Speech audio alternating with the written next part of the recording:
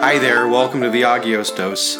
My name is Bill Dykstra. Today is May 31st, 2019, and we commemorate St. Hermas of the 70. St. Hermas is numbered among the first 70 disciples. If you don't remember who they are, they're the ones who were sent out by Christ in the Great Commission.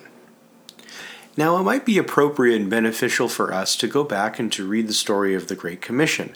I mean, we may not know a lot about these people, but I bet that we can learn more about them if we learn the words that Jesus himself spoke to them. What were then their motivations?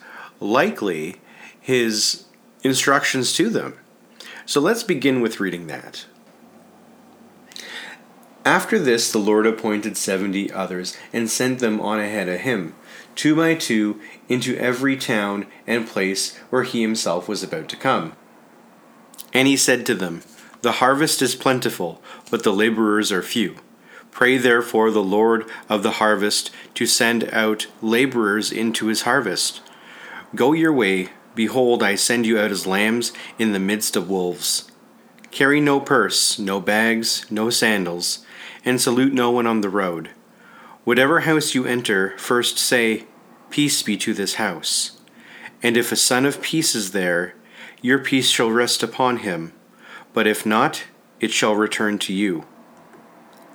And remain in the same house, eating and drinking what they provide, for the laborer deserves his wages. Do not go from house to house. Wherever you enter a town, and they receive you, eat what is set before you. Heal the sick in it, and say to them, 'The kingdom of God has come near to you.'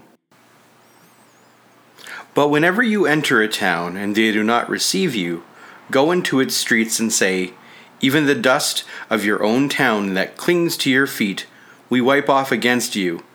Nevertheless, know this, that the kingdom of God has come near. I tell you, it shall be more tolerable on that day for Sodom than for that town." We know of Hermas primarily because he is mentioned in Paul's epistle to the Romans, and he's mentioned as a missionary sent by Paul to Rome. According to the prologue of Orid, Hermas went on to become a bishop and a martyr. Tradition tells us that Hermas wrote a work entitled The Shepherd of Hermas. Now, the prologue describes the work thusly. Hermas was a wealthy man, but because of his sins and the sins of his sons, he fell into extreme poverty. Once, while in prayer, a man appeared to him in white raiment with a staff in his hand and told him that he was an angel of repentance who was sent to be with him until the end of his life. The angel gave him 12 commandments. Number 1, believe in God. Number 2, live in simplicity and innocence. Do not speak evil, give alms to all who beg. Number 3, love truth and avoid falsehood. 4, preserve chastity in your thoughts. 5, learn patience and generosity. 6, know that a good and an evil spirit attend every man. 7, fear God and fear not the devil. 8, perform every good act and refrain from every evil deed. 9, pray to God from the depth of your soul with faith that your prayer will be fulfilled. 10, guard against melancholy, the sister of doubt and anger.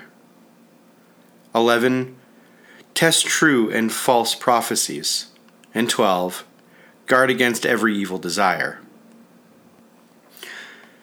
I am about to read a section from The Shepherd of Hermas, but I'll first preface this by saying that there is some scholarship that suggests that The Shepherd was written much later, sometime in the end of the 2nd century.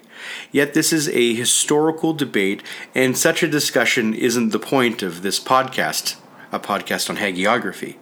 However, an interesting point of fact is that there were notable people in the first few centuries who believe the Shepherd of Hermas ought to have been considered biblical canon. One of these people was Saint Irenaeus. So let's begin with the Shepherd. As I prayed in the house and sat on the couch, there entered a glorious man in his visage, in a garb of a shepherd, with a white skin wrapped around him, and with a wallet on his shoulders, and a staff in his hand. And he saluted me, and I saluted him in return. And he immediately sat down by my side, and saith unto me, I was sent by the most holy angel, that I might dwelleth with thee the remaining of thy days. While he was speaking, his form was changed, and I recognized him as being the same to whom I was delivered, and straightway I was confounded, and fear seized me. And I was altogether overwhelmed with distress, that I had answered him so wickedly and senselessly.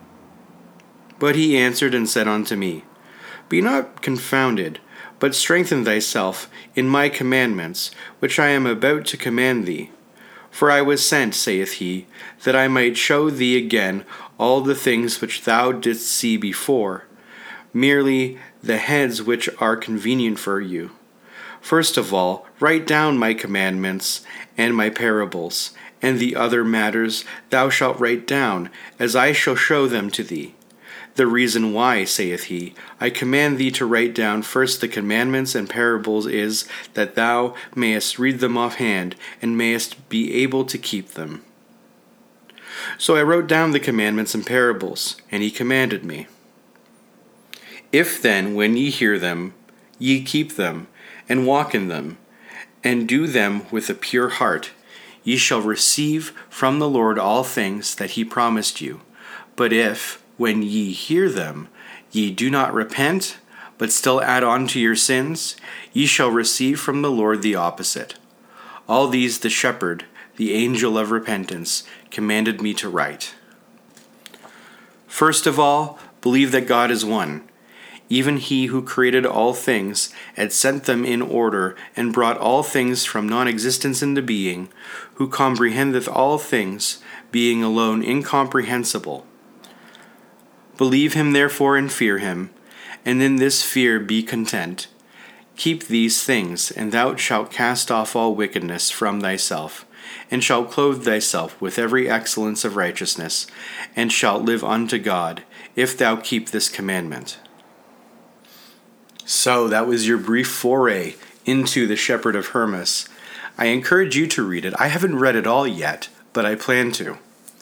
Anyways, thank you very much for listening today. This has been your daily dose of Agios. Saint Hermas of the 70, pray for us.